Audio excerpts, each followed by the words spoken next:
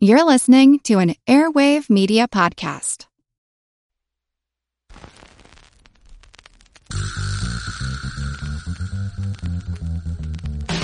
Her Money is supported by Fidelity Investments. Together, we're here to empower, educate, and encourage women to start talking about money. Discover more at fidelity.com/it's time. Her Money comes to you through PRX.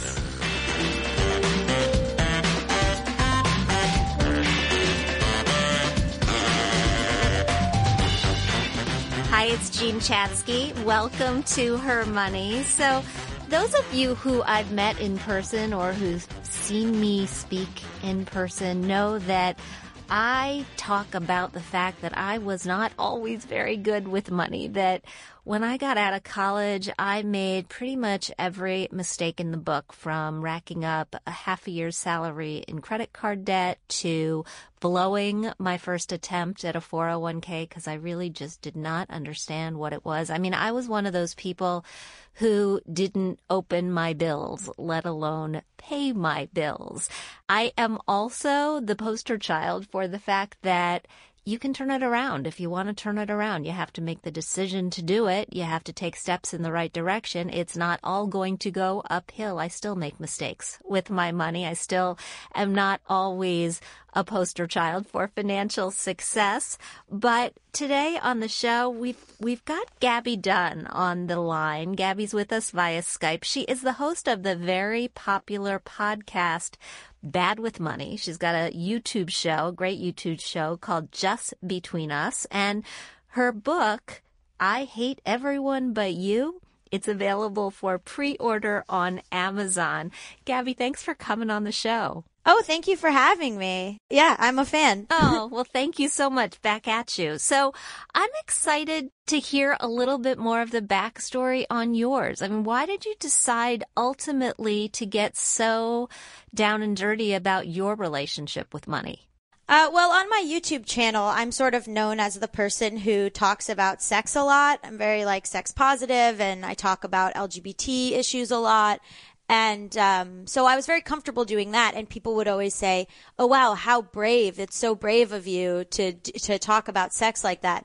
But that was always very easy for me. But in the meantime, I was hiding a lot of money problems, and I was hiding a lot of credit card debt and financial issues and just financial illiteracy. And that's stuff that people in my life close to me kind of knew about. But I really sort of cracked one day and just told my boyfriend at the time and my comedy partner, Allison, the whole story. And then I realized that while I was being touted as brave for this honesty about sex stuff, I was hiding something that I was actually ashamed of. So in the first episode of the podcast, I go interview people at a coffee shop and I ask, what's your favorite sex position? And a lot of them are really too enthusiastic to answer me. And then right after that, I say, well, how much money is in your bank account? And then all of a sudden I'm rude. And so that was really indicative to me. That's the thesis of the whole podcast, is that people, it's just money has become, to me, the new actual taboo in terms of stigma. I've been saying that for a long time. I mean, there are many, many people who would much rather talk about sex than would rather talk about money. People would rather talk about politics. They'd rather talk about religion. I mean, money is the thing. And I think when you asked about the bank balance, you hit on probably the hardest question of all. I mean, I think people are very happy to talk about where they're getting great deals with money or where they're getting the most frequent flyer rewards. But it's when they're vulnerable in whether they have more or less than somebody else that it comes into play. Getting to numbers. Yeah, getting to numbers is the real issue. And some people were embarrassed because they didn't want to say that they had more money than their peers. They were sitting with their friends and they didn't want to say that they were well off. And then some people were embarrassed because they only had $1 in their account at that moment. So it was both sides. How has it changed your life and your handling of money to be so bold-faced about it? Well, it's eliminated a lot of embarrassment. I was really scared to ask questions. I was really scared to negotiate or to go into a bank and just go, I don't know what this is. Because I guessed that everyone around me did know and I was some sort of deficient idiot. And so now I've realized that the complicated nature of the financial structures is on purpose, and it's to keep you from asking the questions that could better your financial life, and it's to keep you from financial literacy. So there's a lot of systems in place that benefit off of you being ashamed. So to me, it's just been simple things like looking into stuff or researching the best interest rates or opening my mail. Like opening my mail's been a big one. Actually looking at what credit cards are better and not just like having the same credit card I got right out of college. I got something in the mail from Spectrum that was like, you can pay less for your internet. And normally I would have just been like, this is a scam or something and thrown it away. But I actually like went down to the Spectrum store with the flyer and was like, okay, so what does this mean? How can I do this? And then they were like, oh, and I mean, I think like maybe they send out 100 mailers and 2 people actually go down to the store to be like, I would like this discount, please. But I've become that person. But that's so great. I mean, I became that person because it was my job in some ways to become that person. Yeah, me When too. you're a personal finance journalist, you've got to ask all the questions. And I have some younger reporters who work for me, and we have this discussion all the time about how if you don't understand the answer to the question, you just keep asking it. I do it still. You know, when I'm on a news story, when I'm on a different subject, I will sit there on the phone and I will say, but I don't understand. Because at this point, I know if I don't understand it, nobody's going to understand it. Right. And that's something that I think you learn as a journalist. But for the average person, it's just really embarrassing to look stupid. Or, I mean, look, they don't teach you any of this in school. There was no financial literacy class in high school. You're just like thrust into college or thrust into the real world expecting to understand how to write a check or what taxes are. And if you don't have parents who sat down and explained it to you, or you're not industrious and look into it yourself, why would you know? And some of this is upbringing. I mean, you've talked about the fact that you spend like an addict because your dad used to be one. So take us back to growing up, and what was that like, and what did you learn from that? So my dad was an addict and alcoholic. He got sober for the final time when I was 17, so he's approaching 11 years. But and he talks about it freely. But he would say, as an addict, if it's not a bathtub full, I don't want it. And that's kind of the same thing that happens with money, is that if you're not spending a ton, then it's not worth it. Or if you're not using it to feel better, like going shopping or using it to self-care in all these kind of crazy ways, which you do need to do a bit, but then it's not worth it. So a lot of times I would be living paycheck to paycheck, and then I would get $100 or something, and my mindset would be, oh cool, $100. What can I spend this on? Rather than parsing out what I would do with that $100. And I never personally have any issue with drugs or drinking, but it kind of came through the addict behavior, the impulsive behavior kind of, I think, came through in my dealings with money. And my parents are that way too. You know, they value experiences and they value comfort over long-term thinking. And I think a lot of people with addictive personalities also do that. They think about stuff in the immediate and they're not really into planning for the future. They've openly said they don't have retirement. They've openly talked about blowing through money in a big way when I was a kid. And so that's come up a lot between me and them now that I'm approaching 29. Well, I think that the kind of people who value the immediate rather than thinking about the future are the ones called humans. I mean, I know not all people do it to the same degree that it sounds like your parents have done it, but you know, that's just the way we're wired. We're wired to appreciate the things that we get right now and not even be able to comprehend those things that we can't see because they aren't going to happen until tomorrow, much less 30 years from now. I know. And my parents talked a lot about, you know, well, you wanted to go to summer camp, so were we supposed to tell you no? Or we wanted, to be able to send your sister to like a film program so that she could get into a better college. Like, there's all these things that as a parent, it's tough to, I mean, I can't judge them because I don't have kids. No, I get it. I do have kids, and I understand it's really, really tough to say no to things that they want today because we have to put money away for tomorrow. What's your relationship like with money now that you've been doing the show for a while? I definitely think about it way more. I've become this person with just endless money books next to my bed. I hope some of them are mine. I don't have yours. I'll get it. I'm really at Personal Finance for Dummies. So, and I'm like become this person who I never thought about it because it was so stressful. It would make me cry.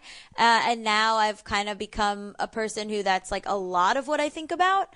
And I think a lot more about where my money is going. So like I've started a SEP IRA and I've started thinking about, like putting stuff into a savings account. And what's crazy is what immediately changes once you have some money is what you think of as a little money. Because when I was broke, if I had $50 in my bank account, I was like, oh, that's amazing. Like, I'm good. But now I have a savings account, which I've been putting together for like a year. And if that savings account falls below 20K, I'm like, well, I'm poor. I'm poor now. It's all relative. And it happened so quickly. And I was the type of person who wouldn't, like, it's also been weird to realize that once you have money, somehow you're spending more. So I blew through like $6,000 and I was like, 3 years ago, I wouldn't have done that. How did this happen? I'm glad to hear that you've got a SEP IRA, and I want to talk to you about this whole shift in mindset with saving for the future, the long-term future. But before we get there, let me just remind everybody that Her Money is brought to you by Fidelity Investments, and Fidelity is focused on helping women take charge of our financial lives because we deserve to live the lives that we work hard for. So visit fidelity.com/it's time. You'll find more conversations like this one with Gabby Dunn. You'll find information about how to manage your money during life's biggest events, life's most challenging times, whether you're getting married or getting divorced or starting a new career or just trying to reboot. And again, that is fidelity.com/it's time. We are happy to be back with Gabby Dunn, host of the Bad with Money podcast. So when you started your retirement account, did you start making automatic contributions? I mean, that's what we tell people to do because you can make a good decision one time and just bank on it. Yeah, well, so far I've just put in 2 lump sums. And that was because I got paid for certain projects and I was like, take this away from me. Like, make sure I can't touch this money. Just take it out of my sight. And so that's what I've done because I think I have to protect myself from myself. Well, I think that's a really effective strategy, actually. I mean, one of my books, and I will send it to you so that you don't have to, you don't have to say you don't have it on your nightstand. One of my books is Money Rules, and it's just a book of 100 rules. And one of them is that if you can't see it and you can't touch it, you won't spend it. Right? And this is why 401k plans work. It's because we can't see the money. It's because it is taken from us to protect us from ourselves because, like I was saying, human beings, we are impulsive creatures. Mm-hmm. Yeah.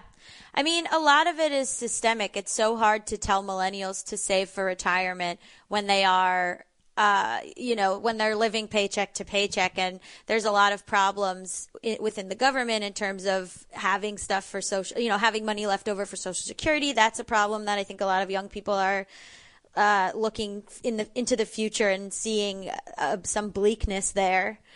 I have a tough time on my show parsing between telling people practical advice versus telling people, that some of this stuff isn't their fault and that there's a lot of stuff going on at the top level that is meant to destroy you.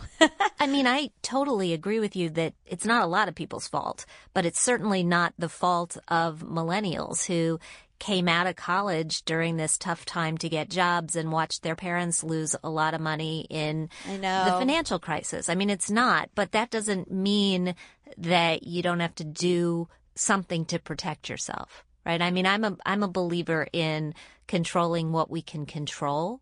And that means saving something for tomorrow, because that is something that we can do for ourselves, whereas I have absolutely no control. I believe Social Security will be around, maybe in a slightly different form, but I have no control over that. You know, I can't wave a magic wand and make it appear or disappear.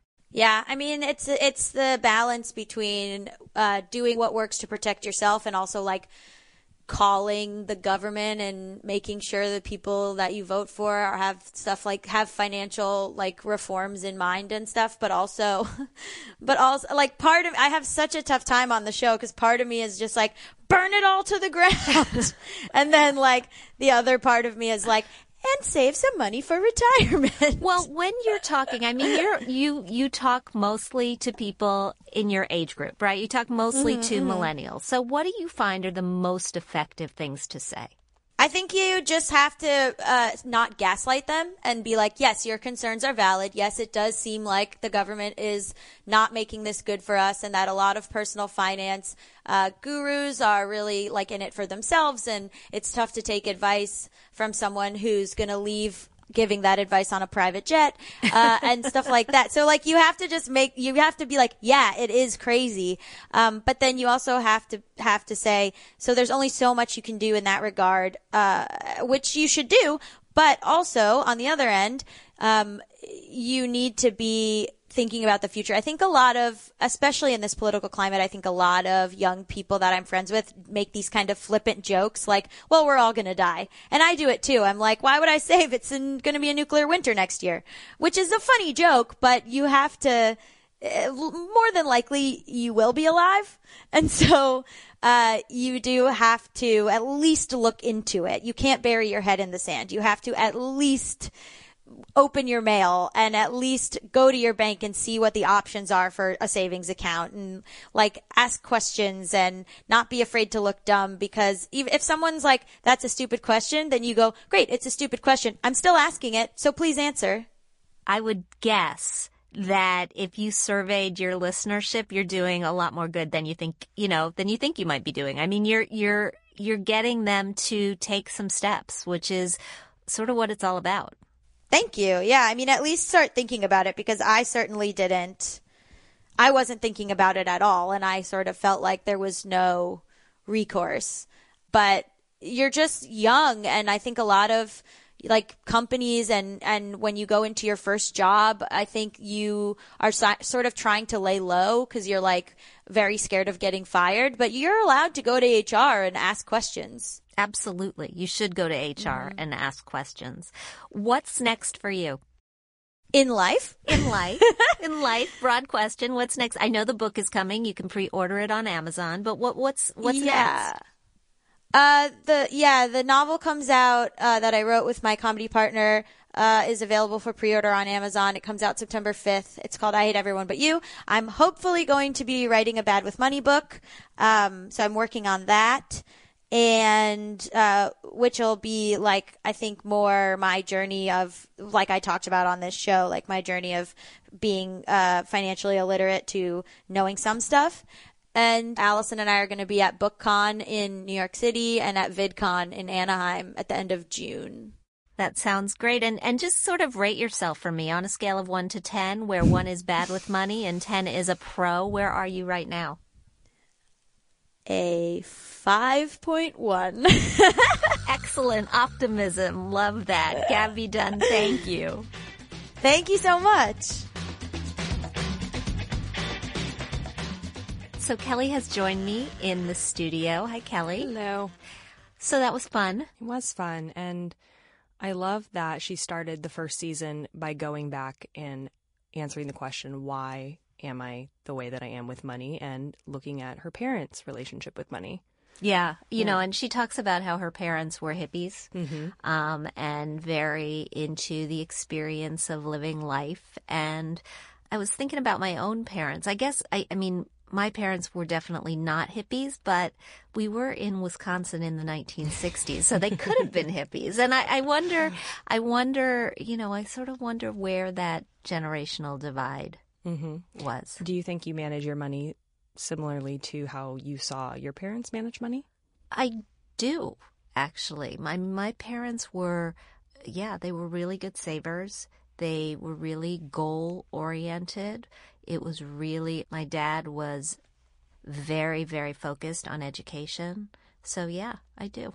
Yeah, this is my dad's story to tell, but I know from what he saw growing up, it has turned him into a very much a super saver, you would call him. So he's at the point where, like, you want him to loosen up a little bit. Kind of, yeah. And I think he will. And my mom will, if he's not going to, my mom will force him to. I know that, but no, he's on that end of the spectrum. All right, we've got questions. Okay, our first is a Facebook message from Wally. Wally is in a pickle. Wally is about to get $6,500 as a work bonus and wants your advice on what to do with it. Wally writes, I have a car loan debt that I would like to pay off, $8,000 at 4.5%. Do I pay it off along with $1,500 from savings, or should I put the entire amount into my Roth IRA? I just turned 50. I have my emergency savings and my home paid off. So I was listening to the way that you read that question. We don't know if Wally is a man or a woman, do we? Nope. Hence Wally. Wally. Well, I have a good friend named Wally who is a woman. And so it's kind of like in my first job, my boss was a Michelle with one L.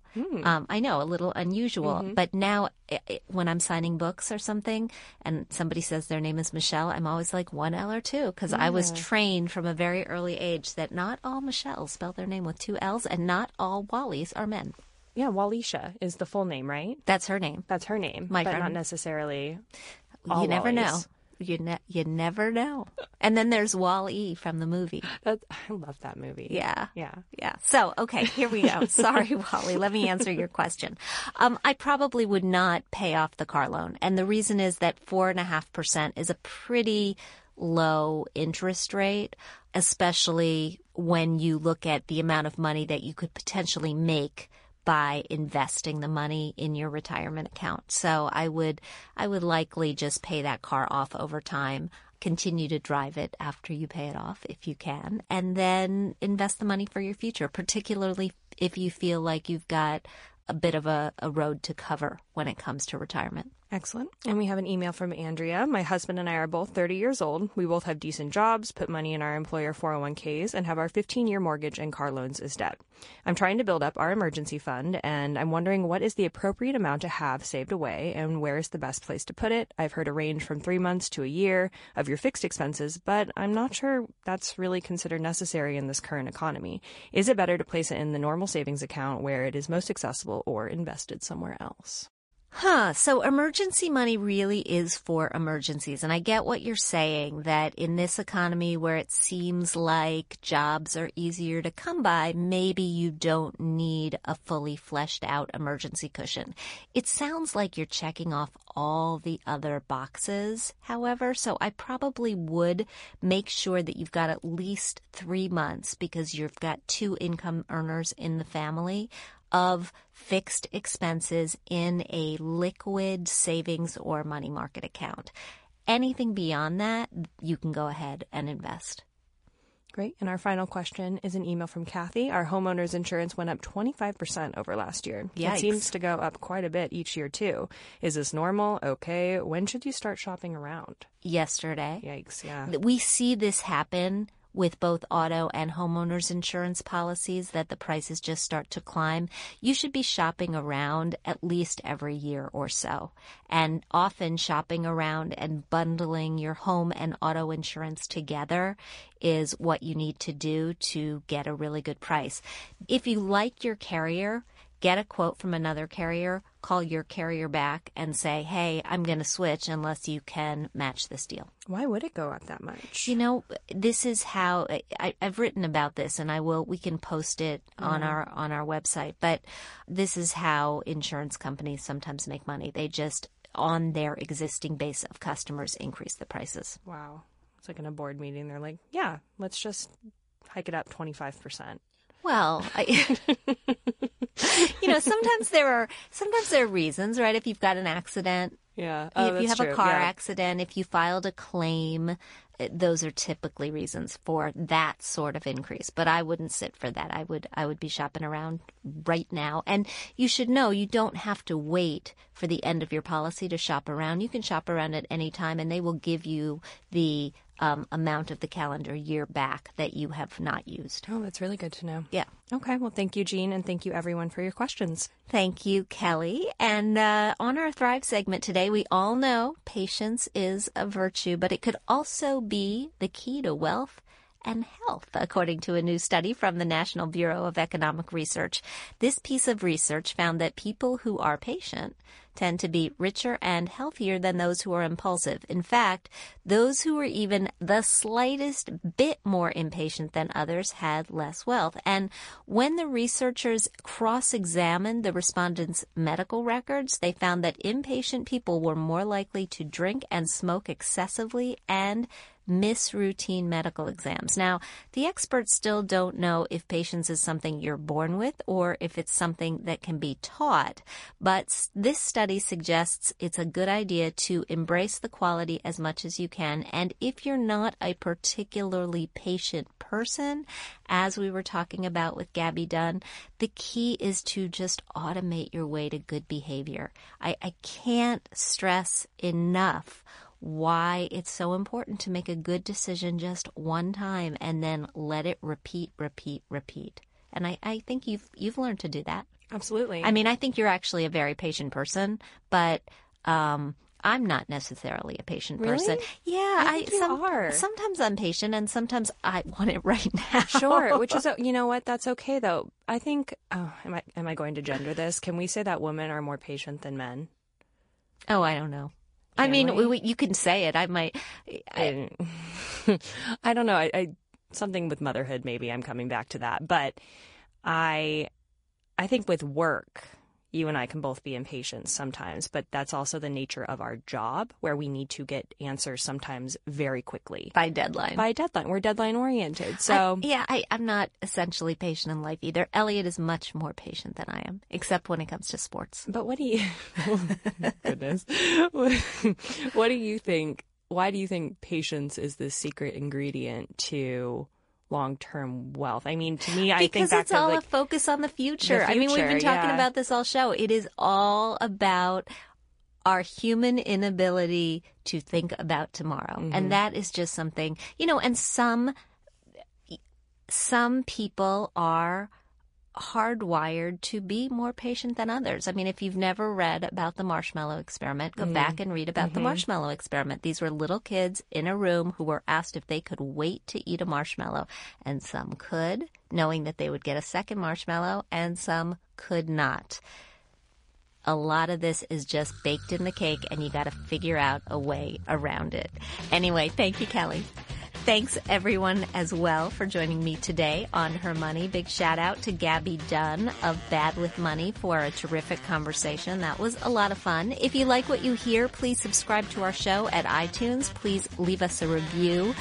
And please drop by JeanChatsky.com and take our listenership survey. We want to know who you are and what you think.